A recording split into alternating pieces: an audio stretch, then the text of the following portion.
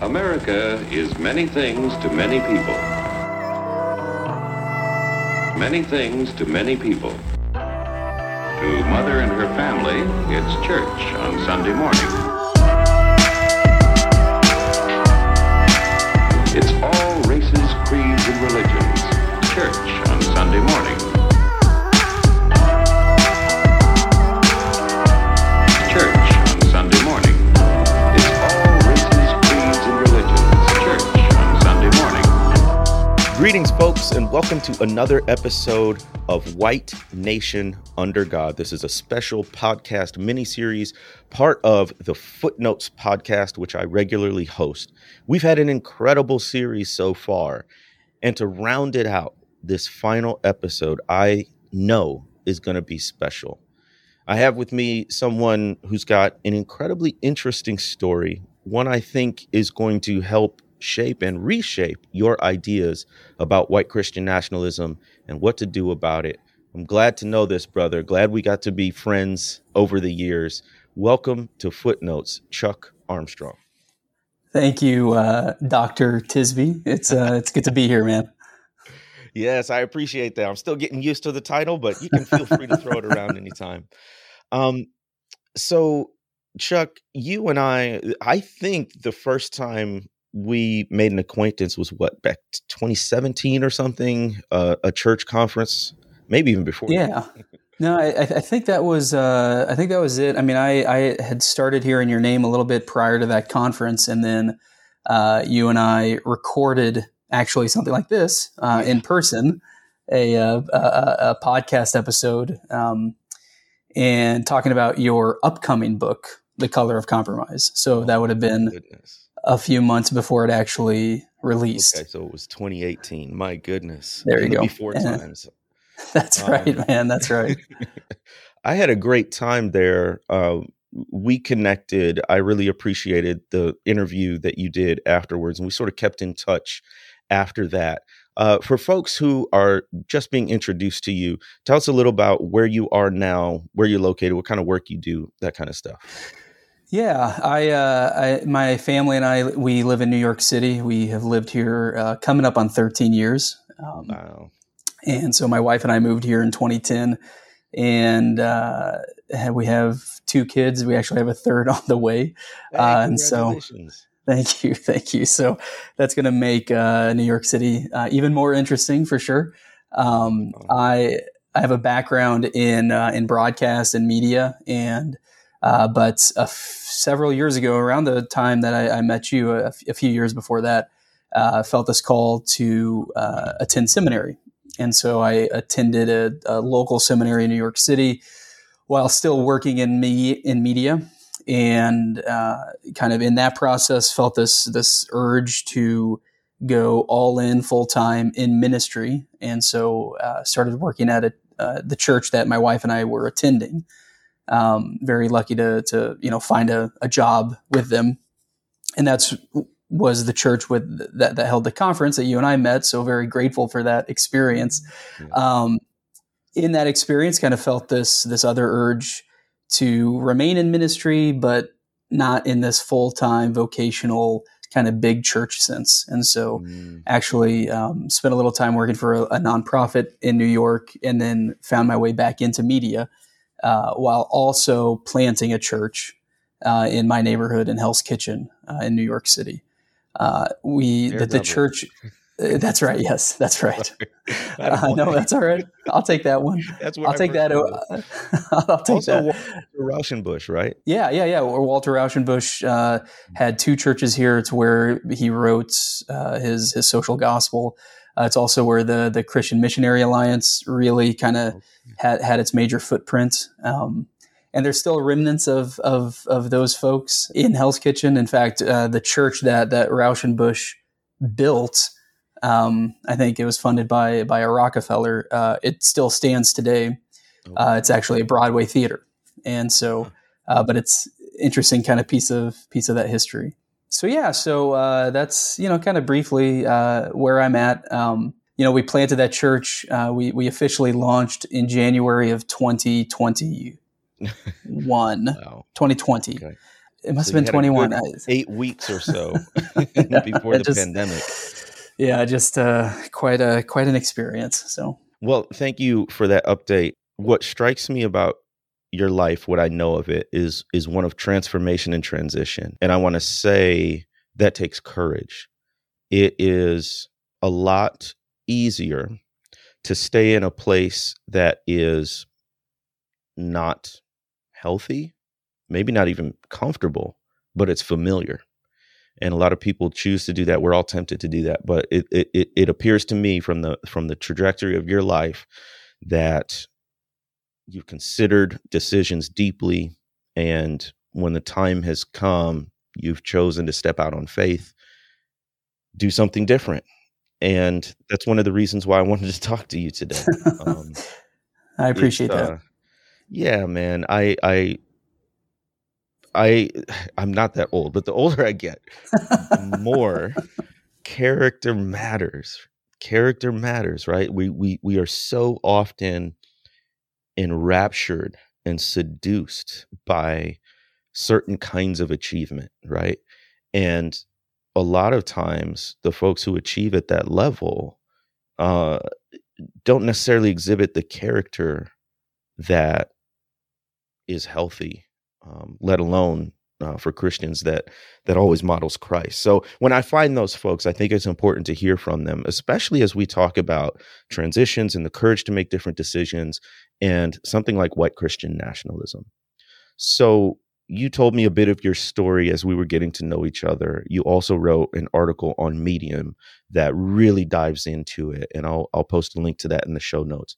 But I wanted folks to hear from you about your background in conservative media, working for the conservative media, the pinnacle of it in terms of a radio host personality, and sort of your journey into and out of that, particularly in relation to religion. So maybe to kick us off, talk us through your upbringing in terms of what messages you were hearing, both politically and religiously. Yeah, for sure. I grew up in what I have always called and what I would still call a strong Christian household in the Midwest in Northeast Kansas, on a farm 3 miles outside of a town of 150 people. So just really, really country, really kind of in the middle of nothing. So you were in the suburbs of this 150 right. person town. That's right. Wow. That's right. All right. That's right. And my dad's a pastor. He was when I was young, still is today, coming up on, I think, 42 years.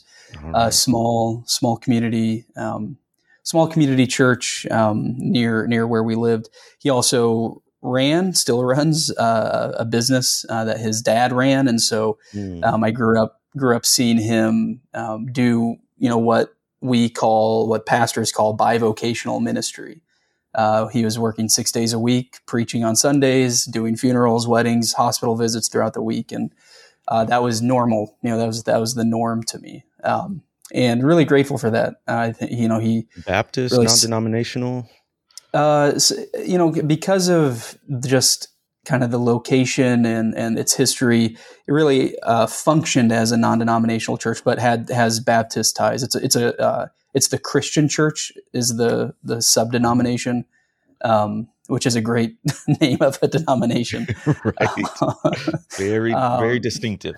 Yes. And so, grew up with that and just really grateful. My dad has and continues to speak into my life as exactly what you said as character matters. I think one of the biggest lessons he's taught me is, your word matters, what you say matters. And so that was, my upbringing. I'm the youngest of five. Just, that's where I grew up. I grew up then in the summers working on the family farm. And it was, kind of that experience, I think, working on the family farm where I found myself really, really consumed by radio, both by music radio and also by conservative talk radio. And, when you talk about talk radio, you've never really had much of an option between conservative and not conservative. It's, that's just what was on the air. But as I spent hours sitting in a tractor or driving a truck or things like that, I would, flip between music, talk radio,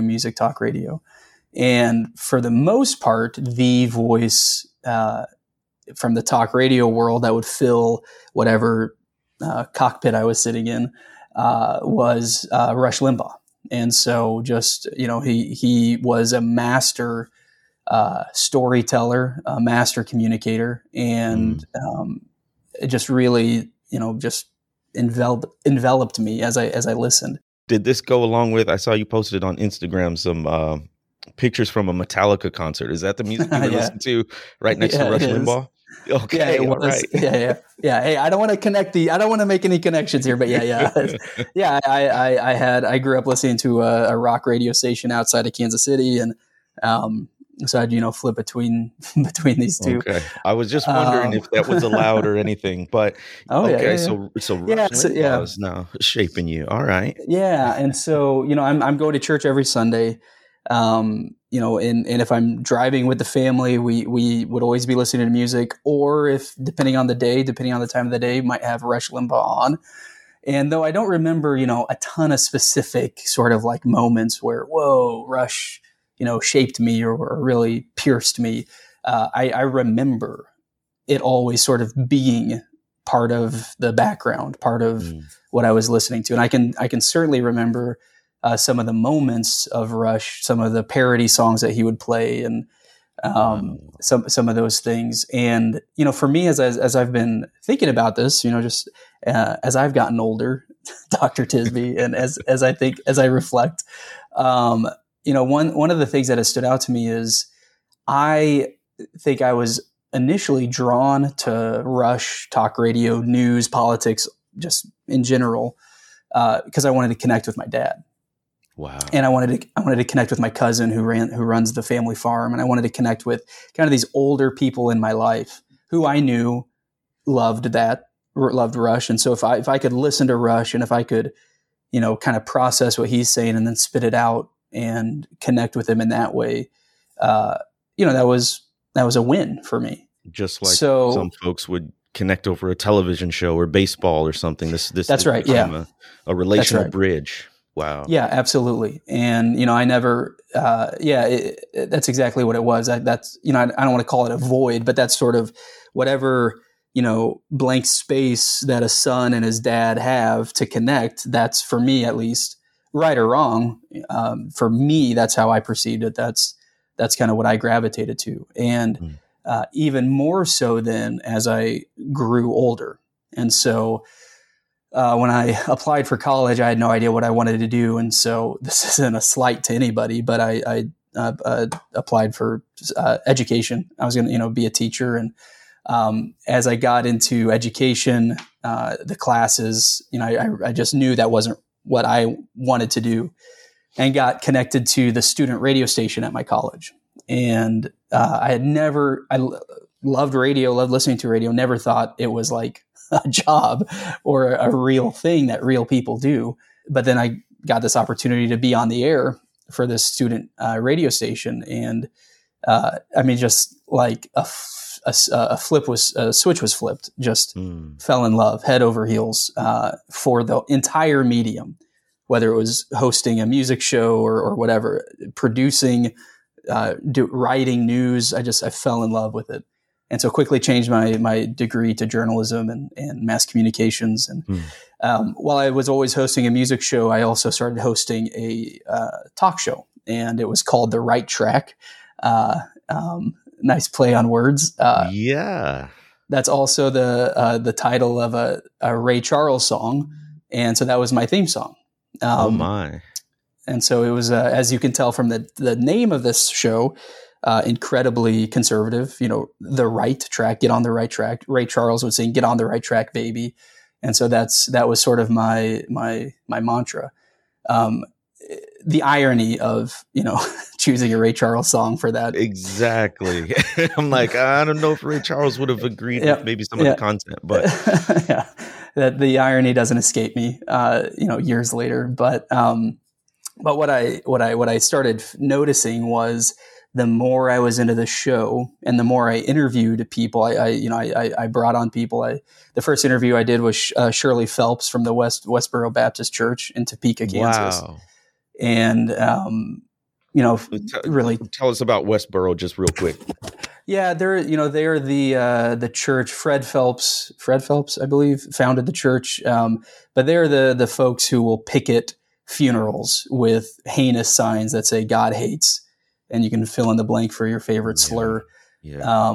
And so, or they blame 9/11 on fill in your favorite slur, and they'll picket the funerals of soldiers, or they'll be at any major event. So if there's a big concert, nearby, they'll go picket that concert because they know they're going to see 20,000 people. Right. And it's a shock value for sure, but it is absolutely what they believe. Kind of worst caricature of far right Christianity you could think. Yeah, of. Yeah, and that's your first guest. All right, and so that's my first guest. And but I took her on. I was against her, and so I had this opportunity to actually position myself still as a conservative, but I'm not that kind of a conservative. I'm not. So. So that was sort of the posture I took in that. But then, future interviews, I chatted with Republican senators, authors, and some names escape me, of course. But actually, in the Medium article that you'll link to, I mention several of the people I had the chance to interview. And so as I'm go ahead. Just pausing for a second, thinking about what's the demographics of your world right now, and growing up, and then now you're in college. You have a racially and ethnically diverse set of friends. Is it mostly homogenous? Yeah, I mean, it was mostly 99% white, lower middle class people. Everybody would go to church. And that's where I grew up. And then going to college, 25,000 students on campus, certainly more diverse. The people I was around, it reflected, it reflected similar. And I wouldn't say that was I wouldn't say that was a conscious decision where I picked, I thought I was picking and choosing, but certainly kind of to something you said earlier, comfortable, familiar. That definitely is where I gravitated to. And religion-wise, I mean, as you're thinking about faith, it sounds like you're a faithful Christian at this point, even as a young man. This would be another article and another conversation. All right. But as I got to college, so I'm the youngest of five. I'm a preacher's kid. When I was in high school, I mean, we're friends. I'll just let's shoot straight. When I was in high school, I got arrested for drinking when I was 16 or 17. And for my family, R-rated movies, music, none of that was a thing. You could kind of watch whatever you want, listen to whatever you want. Drinking, though, was an absolute, because it changes your state. Nothing good comes out of drinking. And so, of course, as the youngest kid, as a preacher's kid, I started drinking when I think I had my first beer when I was 14, and unbeknownst to my parents and all of that. So my parents were out of town one weekend, and I went to a friend's house and turned into a party of about 20 kids, and we all got arrested. And probably the biggest disappointment that could ever occur in our family was that. And yet, and so for the next year, which was my senior year, I was basically just grounded and lived at home. And so never drank, never partied, kind of had this, what I felt like was this transformation of like, maybe I'm kind of past that, acting like a punk preacher's kid or whatever. When I got to college, I mean, like that, back into it, because now I'm on my own, right? Yeah. My parents are hundreds of miles away. I can do whatever I want, and everybody else is doing whatever they want. And so really quickly fell back into drinking. and partying. And it wasn't about drinking alcohol. It was more about the party. It was more about being the center of attention. So I share all of that because you kindly said it seemed like I was being a faithful Christian, and I would do all of this Saturday night, go home drunk, and I'd wake up and I'd go to church. Mm-hmm. That was like built into me, who I was. It had, no matter what happened, I had to do that. Mm-hmm. And so, fortunately that kind of season of my life didn't last very long into my college years. But that was always part of it. It was, church, man, I never missed church, whether I was hungover or not, no matter what I did or said the day before, I was at church, on Sunday. Yeah. Yeah. So then you're gripped by mass communications. You're a radio show host, and you're a young guy, and you've got ambition. Where does that ambition lead you career-wise? So I knew I wasn't a great music DJ. I knew how to work stories about politics and how to rile people up. I was writing as I was doing this show. I was also writing a weekly column for the student newspaper. Did that have a title? No title, okay. But I was snazzy. Yeah, I only had one in me. Writing, RIGHT, WRITING. But I was certainly if you want to stereotype a student newspaper, a little more liberal than conservative, way more liberal than conservative. I was the crazy conservative columnist, and so I would write into that stereotype and rile people up. So I gravitated toward, like, man, I know how to do this. I can say the right things to tick people off, and I'm making these connections with, all these authors and politicians. And so it comes time in my degree to get an internship credit. You have to get an internship credit. And so my advisor, who, man, I love, and he couldn't have been more left of everything I was doing, but he was such a good advisor to me and such a good friend. He asked me, "What's your dream job? Answer that question and then go get that internship." And I mean, regardless of industry, it's probably the best advice you could give to a 20-year-old, 21-year-old as they're trying to figure out what they want to do. And so in my head, I instantly answered, "I want to be Rush Limbaugh, or I want to be the next Rush Limbaugh." And so I started looking, like, how do I get an internship with Rush Limbaugh? I couldn't figure it out, but I had a friend who the year before interned with Sean Hannity in New York City. And in the world of radio, when Rush was alive and on the air, Rush was number one and Hannity was number two. And he was very proud of being number two to Rush, because nobody would ever, unseat Rush. And so I thought, all right, I want to be the next Rush Limbaugh. I'm going to intern for Sean Hannity. That's not a bad consolation. And so for a summer before my senior year, moved to New York City, got an apartment on Craigslist, sight unseen. So that's how long ago it was. And not recommended, but hey, it was a different era, different time.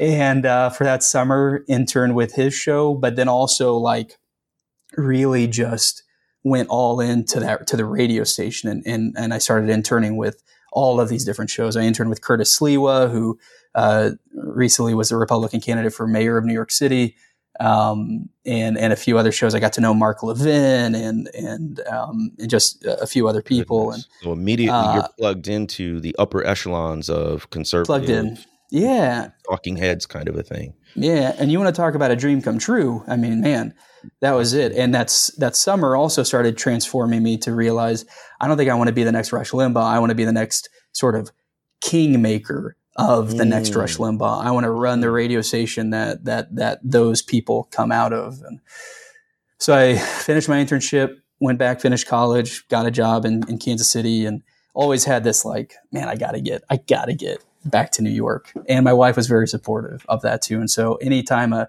job opportunity arose, I'd apply, whether as a good white man, whether I was qualified or not, I applied and try to knock down every door. And eventually I applied for a job that I was actually qualified for. And that was about 13 years ago. That was with the station that I interned with. So I got to go back into this world of people I was familiar with, kind of, remake these relationships. And it was behind the scenes, which is exactly what I wanted. I didn't want to be the guy. I wanted to kind of be helping. And is your wife conservative too? She's cool with all of this? Yeah. She certainly would. She would, at that time, she would have identified as conservative, not like me. And in fact, I remember there's a couple instances that really stand out to me in college. I can't remember what the column was. I think the column was very anti-recycling, and I wrote it, and she was really mad about that because she as much she always likes kind of cracking this joke, but she would say she was conservative because she wants to conserve the environment. She wants to conserve these kinds of things, and so. So she hated that column. And then in Kansas City, I guest hosted a talk show, and she called in to sort of like go at me about some environmental things that I was really, really railing against. And so your wife calls the radio show you're hosting to disagree with you on air. I like her. She's great.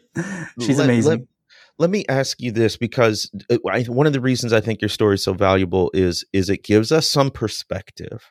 So as you're writing against recycling, for example, and I'm sure there's a host of other issues, are you like really deeply believing this, or is this more like, I know this is going to be provocative and lead to the kind of response I want? I mean, how conscious are you about what you're doing in terms of these issues and these policies and these stances, which so many people, and even in some cases science, would disagree with? Yeah, that's a great question. And, I think to a degree I believed it, I believe this. I'm not just saying this to get a rise out of people, but I was certainly way more driven by that, this is provocative. I believe it enough that I don't feel bad about saying this stuff. And so I never felt like I was lying. But it wasn't shaping my life. I didn't have, I wasn't like throwing aluminum cans out in the front yard because I hate the earth or anything like that. And I never, waved a Confederate flag or anything, like I'm like the sort of stereotypical things you would think of someone who like deeply held these beliefs. But on some level, and maybe we'll get into this later, I actually think that's almost worse. Where it was so subtle that I believe these things, but that's not what was driving me. I cared more about the, if you want to call it power, the provocation, whatever that was. And so I would have said anything if I knew it was going to light up the phones, if I knew it was going to get comments from the paper, I would have said anything. And I did. And I mean, for the most part, I did. And I got fired from the newspaper because of that. And so, yeah, but was I going home and seething at the liberals or whatever? Not really. Still, but yeah, I think I believed it enough that it never felt like a lie to me. It was, but I was way more driven by the riling people up, the provocation of it. Yeah. Was there any persuading you otherwise at that point? I mean, let's take an issue like recycling. Was there any like, okay, well, I can see their point. They may have a point kind of a thing, or were you so deep in it, it was just like impervious to, any other perspective? Yeah, I was, I read enough to be, I read enough to be smart.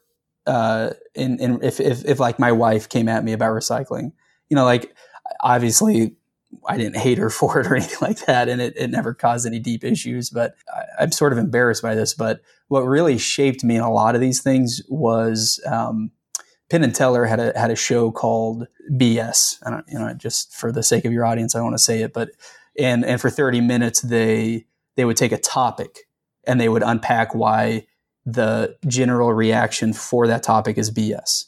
And so, so recycling was one. And actually, I don't want to paint Penn and Teller in this picture because I don't quite remember, but there was enough in that episode where it was like, recycling is it's not that helpful. Right. And so, I would watch that. I would soak that up, and then I would run with that. And so that's, that was there persuading. I'd get in arguments with people, but there was no voice in my life that overpowered those kinds of voices. Yeah. Yeah. So now you're working at the radio station full time. It's a real legit job. It's a dream job in a lot of ways. You're behind the scenes. Now you're behind the curtains. You see how the sausage is made. Is your perspective changing at all at this point? In the immediate sense, it wasn't. And in fact, it was even better than ever before because I wasn't an intern. I like you said, I had a real job, and even beyond that, the people I got to work with, now I was working closer with. I wasn't just interning or helping them. I was actually kind of helping shape things and getting to work with. At the time that I moved to New York, I got to work with Don Imus and his morning show. And this would have been about 2 or 3 years after he was fired for the comments he made about Rutgers women's basketball team. And just to remind folks, Don Imus, conservative radio host, made a very disparaging remark about Black women playing basketball, and it caused an outrage. This is I don't know, the early 2000s. I want to say it was 07, maybe. Yeah. 06, 07. So that's your circle. Yeah. Yeah. And so immediately I was, just overcome with excitement and joy that man, I'm surrounded by the voices that I was listening to growing up. And not only that, to kind of bring this back to something I said, I'm surrounded by the voices that I know my dad likes. And so now all of a sudden I'm emailing my dad or sending pictures like, hey, look at me with Imus, look at me with, whatever. Look at me on this boat with Roger Ailes from Fox News. Yeah. Wow.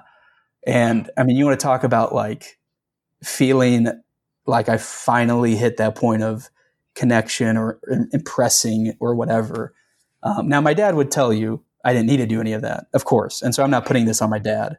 I own this, but this is just my perspective. It's like the dad who's the football fan. Now his son's in the NFL, that's right. Yeah. And so it was a touch point before, now it's like, that's right. Super. Yeah. Got it. And so you have to now start kind of taking into my desire to provoke people. That's one thing, but also it's all wrapped up in this kind of deeply emotional, relational connection I want to have and I have with my dad. And so it's not just a job, right? And now it's like, this is next level. This is like who I am. This is in me. And it's connecting me even deeper and deeper. And so, when my parents would visit, I get to take them to Fox News and give them a tour or have them meet some of the hosts and that kind of thing. And it was just, it was like a dream come true. But it didn't take long to really start feeling like I was losing something. Like I was getting tired, depleted. Depleted is always kind of the word I think about. And what I realized was, because of my job, I was listening to this radio station probably about 10 hours a day, 12 hours a day. And every single show was the same. It would be, promoting the same thing, saying the same thing. And if you want to, take a trip back in time to 2010, 2011, President Obama was in the White House. And so every sort of comment was, how do we get him out? How do we stop him? And I didn't probably realize it at the time, but I think it started planting seeds, just how related that was to his skin color and not just politics, but to race. And eventually, it depleted me. And I remember distinctly sitting on the couch in my apartment by myself. My wife wasn't home, and like tears were just streaming down my face. It was the end of the day. Tears were just streaming down my face. And it wasn't because I was sad, and I wasn't even like, crying. Like I wasn't actively crying. I was just like so overwhelmed with whatever was happening in my head and in my heart that it was just it was overtaking me. And so eventually left that station and went to another media company in a much different role. That's sort of also when I began very small steps toward a deeper transformation of my political beliefs, how those politics shape or are connected to my faith. Because the other part of all this, so I mentioned, provoking people, my dad. The other part of this is my faith. I still going to church every Sunday. My wife and I are super active in this church in New York City.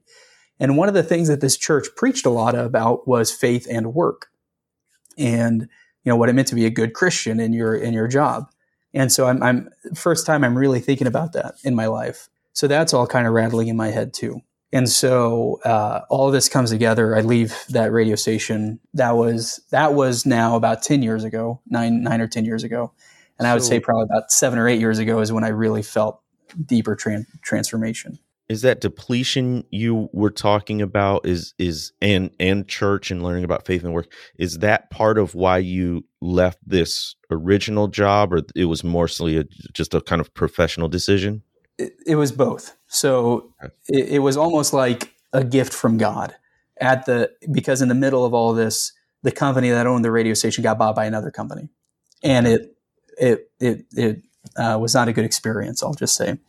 Okay. And so I almost had this freedom to leave because because of that.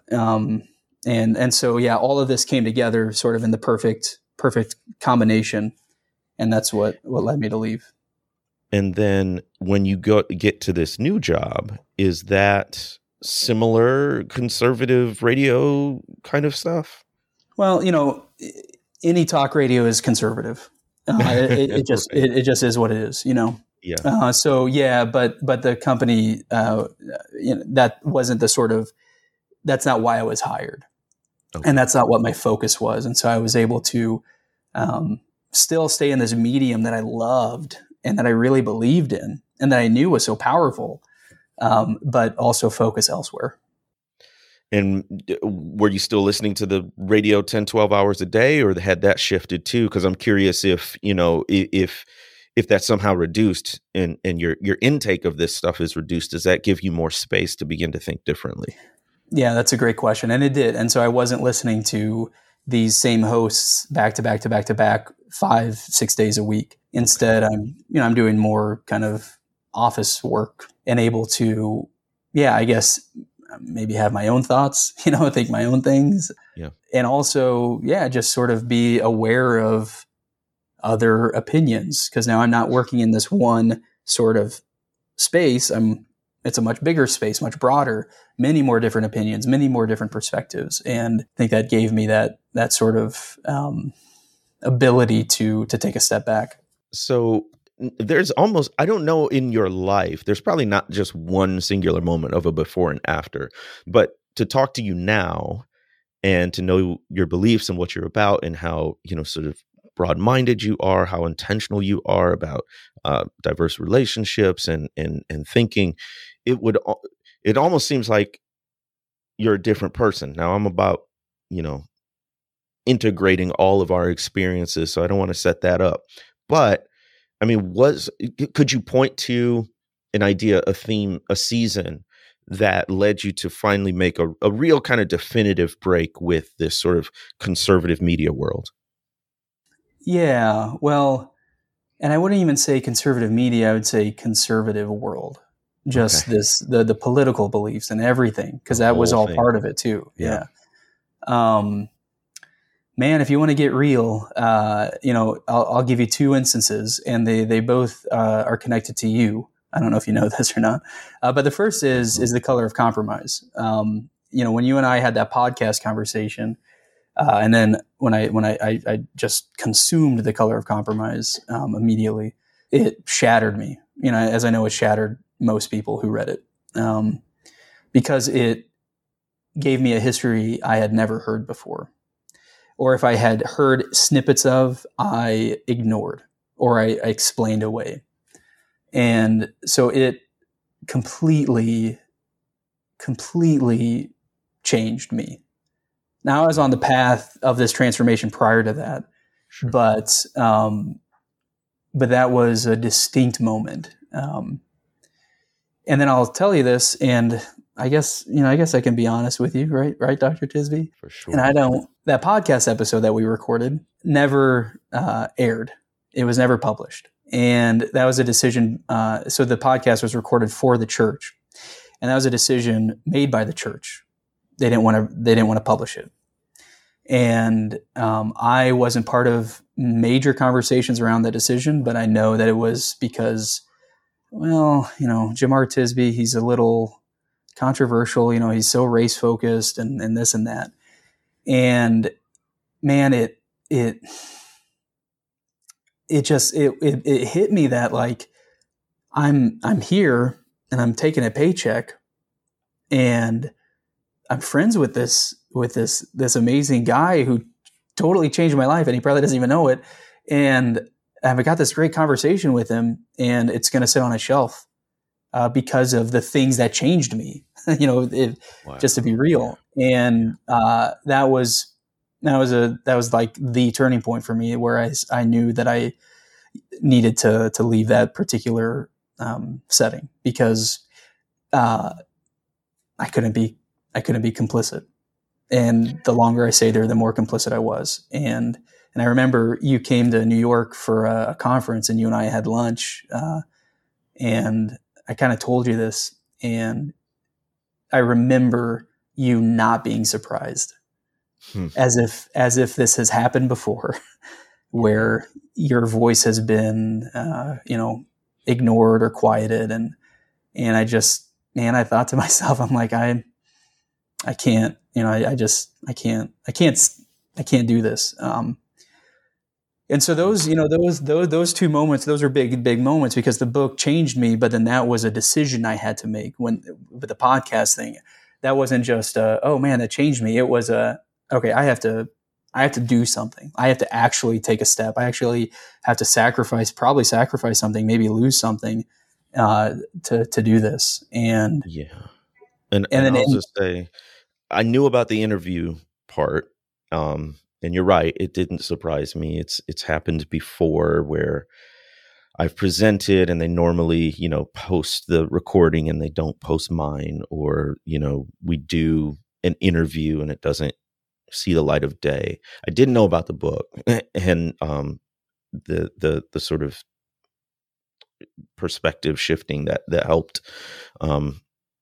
And so I want my listeners to know that's not why you're on the show. It's because of that last part that you just started talking about, to say that the longer I was there, the more I felt complicit and I had to make a change. And I think that part is where a lot of people choose to stay rather than do what you did, which is go and make a change. And can you talk about that at all, or maybe even talk to folks who are in that position? I'm curious about what it was about your thinking or your context that said, I will step out into the unknown, because you had your literal paycheck is on the line here. Talking about switching jobs. This isn't just like, as hard as it is to switch churches, for most people, their paycheck isn't attached to it, right? So can you walk us through that a little bit, and why you actually ended up choosing to take that step? Yeah, I mean, as you might imagine, as influential and helpful as your words were in my life, you weren't the only voice speaking in my life. And so I was reading other books. I was just devouring other things, and so much started changing that perspective and adding to that transformation. And so, as I read The Color of Compromise, I also read Seeing Jesus in East Harlem by Jose Humphreys, who has become a a good friend of mine and who has totally shaped how I view ministry in a neighborhood context, and seeing people as sacred and listening to their stories as sacred stories.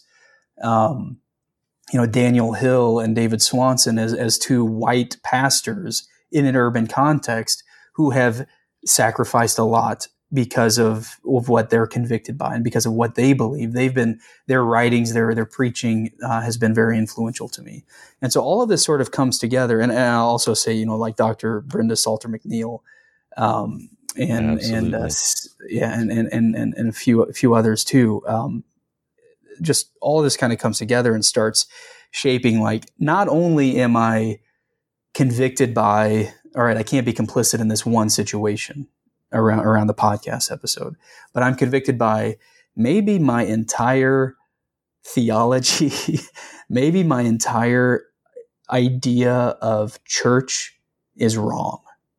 And listen, I'm saying this about me. Okay. I'm not trying to paint, whatever. I'm saying this about what I was experiencing. And what I grew up thinking was you had to go to church. No matter what you did, you had to go to church. In New York City, the biggest thing in this church for me was faith and work. What's it mean to be a good Christian in your job? That's it. How can you be a good billionaire? How can you be a good Christian on Wall Street? How can you be a good Christian? And that was always a conversation. It wasn't, should you be a billionaire? Should you be on Wall Street? It was, well, how can you be more Christian in the space? And I'm probably dumbing it down a little bit. And I'm sure if some folks hear that, they'll get angry about it. But that's just, how I'm receiving this. And so all of that's sort of shaping me now. And I'm thinking, I still want to be in ministry. I don't want to be in this ministry. I don't want to be in this vocational full-time ministry. And so what does that look like? And, for me, it looks like the neighborhood that I've loved the day I moved to New York City, Hell's Kitchen.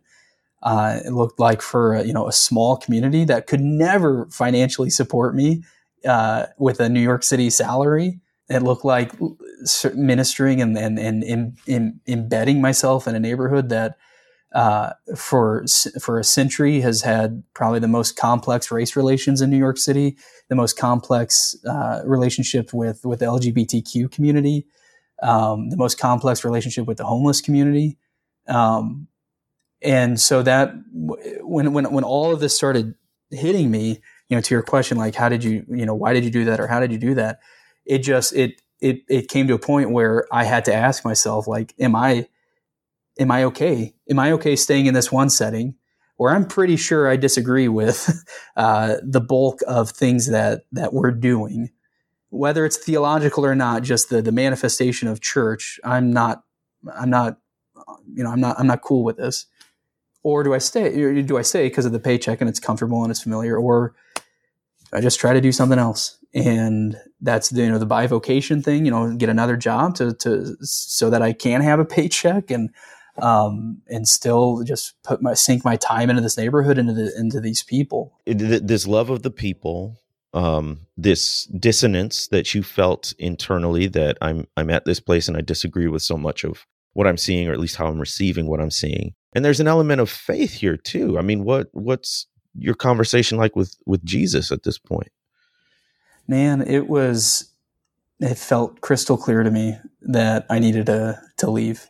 I would say, more than a conversation with Jesus, it was what I was trying to attune myself with the Holy Spirit and the movement of the Spirit. And thinking about, when we had lunch in New York, you signed my book and you put, a verse from Joshua: "Don't be afraid." This fearlessness, God is with me. And that was the conversation in my faith. Was, like this in the grand scheme of things, me losing a paycheck, me changing jobs, me leaving church, it's not the worst thing in the world. What a privilege that is. And so if I can't be courageous in that setting, then, what am I doing? Yeah. And that's kind of, that was the conversation. And then you read the story of the Bible, and there's just constant moments of, do not be afraid, be strong and courageous, and moments of, God is going to do this with or without you. and so like, you get to choose, like you want to be part of this. Awesome. But God's going to do this with or without you. And just kind of really all of that coming together that was the conversation. Oh, man. And I felt this sort of freedom, man. There's this incredible pastor in New York City in the Bronx, Bishop Ray Rivera. And he a big focus that he's written and preached about over the decades is captive theology, and what does it mean to be captive to something. And I felt like in this moment of thinking about being strong and courageous, of the transformation that your book gave me, of these other voices in my life, of this neighborhood and this people that I was in, I just loved. It felt like I was freed from whatever I was captive by. And I would say a lot of that was conservatism. A lot of that was this weird church belief of do whatever you want, but as long as you're on, come to church on Sunday. Jamar, I know I ramble a bit. And so that, to your question about the conversation with Jesus, and that really is what it was. It was seeing these moments of strength and courage and fearlessness and trust. And, I'm lucky. I have an incredible wife. And so, never in these conversations with God was my wife saying, but we need the paycheck, or but isn't this going to be, she couldn't have been more supportive. And, and so just so grateful for that. Well, I'm so glad that you brought up this idea of courage. That is critical. So my second book, How to Fight Racism, Courageous Christianity, which I contrast with a complicit Christianity, right? And so often as we look at the church's history with racism, it has practiced complicity because of fear, because of, if you want to stick with the alliteration, it's practiced complicity because of cowardice, and looking at the potential consequences, counting the cost and saying, that's not for me. And it's just all too rare, unfortunately. But Jesus said the path is narrow to take that path of courage, because you lose what's comfortable. You lose what's familiar. But what you also said is important, because on the other side of that decision is freedom. And I don't think people who haven't made that decision yet realize the kind of freedom, the kind of liberation there is to say, I cut that loose. I made that decision and I'm still here. Like, it's okay. and now actually the world is much, much bigger. It's a beautiful story. You've already been so tender with us in sharing so much of yourself. I wonder, a lot of the conversations I have and a lot of the questions I get are from people who have had not your exact journey, obviously, but are now looking at conservatism, political, whatever the Republican Party has become, Trumpism, and they've got folks who are in it. They've got the father or the relative or the uncle or the friend or the coworker who they deeply care about, who are deep, deep in it. Can you give us any perspective on how to talk to folks like that? I mean, is there any point to it? Should we just do what we do and hope they catch on at some point? Or if we are going to have these conversations, what's the approach? What's the mindset to have? Man, I wish I could answer that perfectly, and hand you 3 points and just knock these out. And, you'd be a millionaire with this book. I know. But I'll tell you, man, just, from my own personal experience, by now, no surprise that my dad's conservative, given, the relationship that I had with my work and how that connected to him. And so, I think, and a lot of my family is, and I think a lot of my journey and my transformation has left some of them scratching their heads. Why would you leave that job? Or why would you leave that church? And, certainly have been told that they're worried about my theology, as I get, closer to social justice issues and that kind of thing. I will say in all of that, nobody has written me off, and I have not written them off. I have approached it incredibly imperfectly, where I would get in screaming matches with my dad, and often I was the one leading those screaming matches because I was so passionate and just wanted to change him so badly. I can tell you that doesn't work. Shocking, I know. And so, but rather than saying like, well, he's a lost cause, or I'm not going to talk to him, and maybe he'll see what I'm doing, and that's enough. I don't hide anything from him. I continue to talk about the things or the people in my life, but I continue to be in relationship with him too, about everything, about life, about my family and what he does. And honestly, it's probably brought us closer together. I haven't seen, he hasn't come over to my side yet, if you want to say it like that.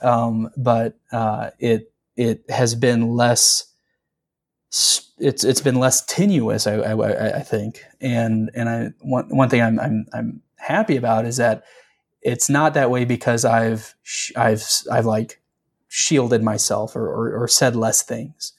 But it's more, for me, the biggest turning point was realizing, and it sounds so simple, but we're all on a journey, and we're all at different points in that journey.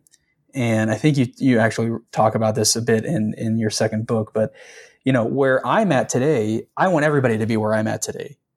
But you just heard my story. Like that, it took, what a journey. It took a few decades to get to where I'm at today. And I've got more decades ahead of me that I need to grow and continue changing. And so for me to look at someone who maybe believes what I used to believe and think like, today, stop thinking that and get over here.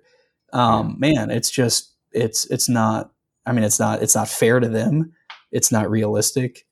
And so I really like kind of a question you asked me was, were there in college, was there anybody who was sort of trying to persuade me otherwise? And, to be honest, there weren't many voices in my life at that time who were, or who were even showing me another way. But as I got more and more settled in New York City, before I ever, came across your book or knew who you were, there were voices in my life who were maybe not trying to persuade me, but were showing me different things, giving me different sides to different stories, different policies, different issues. And as I think about where I'm at today and maybe friends and family, I think about, well, what's it mean for me to be a voice in their life? Not necessarily even a persuading voice, certainly not a patronizing voice, but what does it mean for me to just be a voice and to bring them into my journey, what I'm doing, what I'm struggling with, what I believe, and inviting them into that conversation and into that journey. And maybe a seed gets planted, and maybe they ask a question that leads to another question, that leads to another question. Or maybe they're like, all right, you've talked about it enough. I'll read The Color of Compromise, like right. Those kinds of things.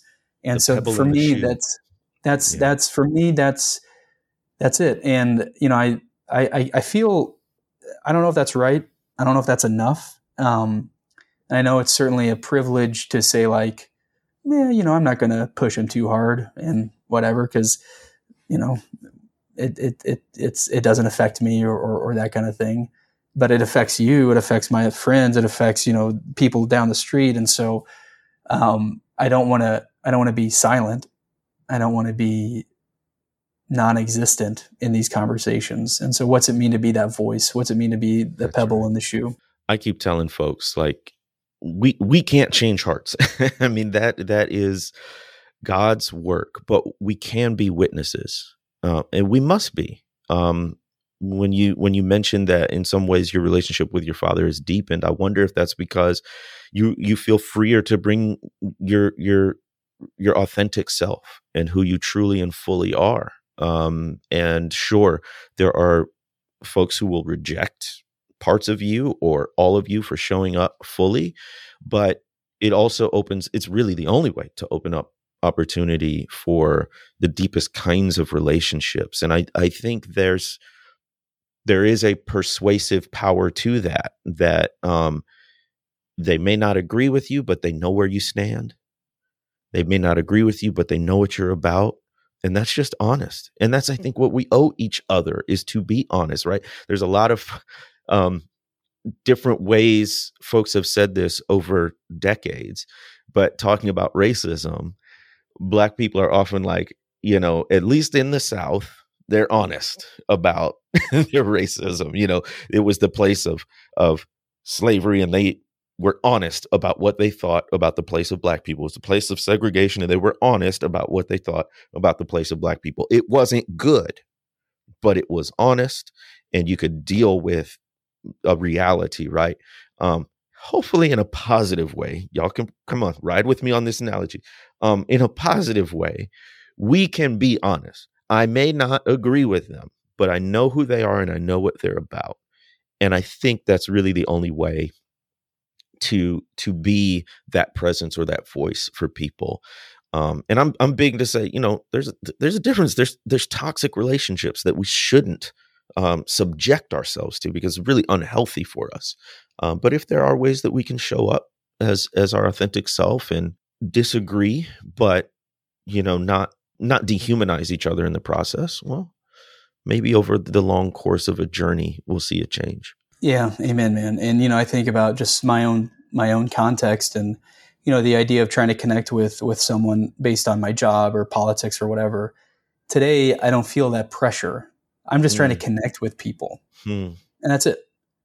And it's not based on what they believe or what I'm trying to impress upon them. It's just, what does it mean to say something I said earlier from Jose Humphreys? What does it mean to see that other person, truly see that person, and see their experience, see their journey, see their story as something sacred?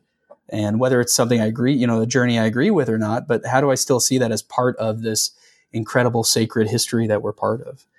And not trying to connect with them because of policy A or politician B or this, but just see them as Jesus would see them as sacred. And,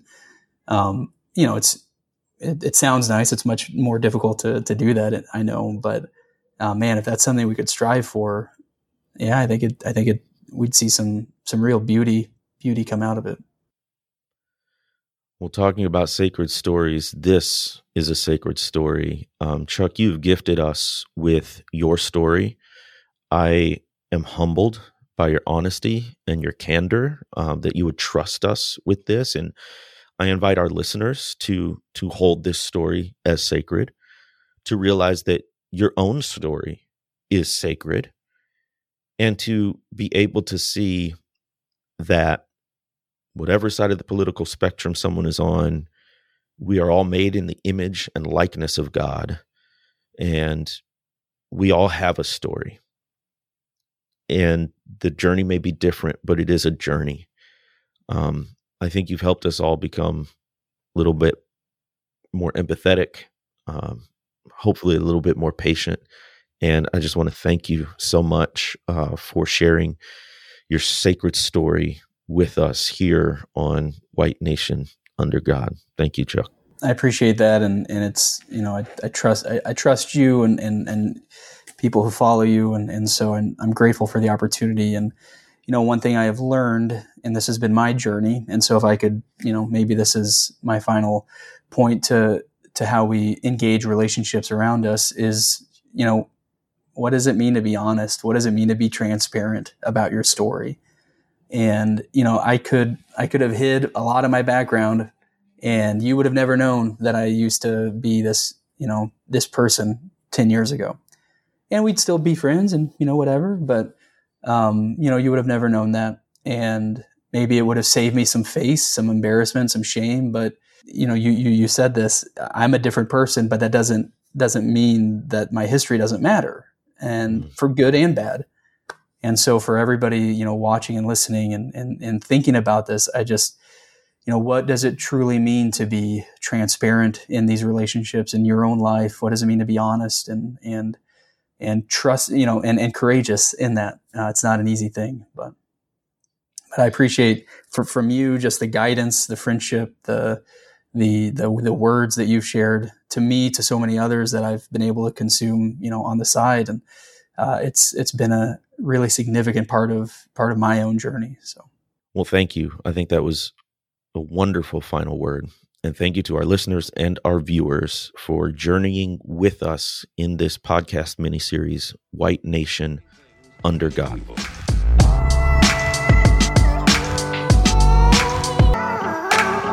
America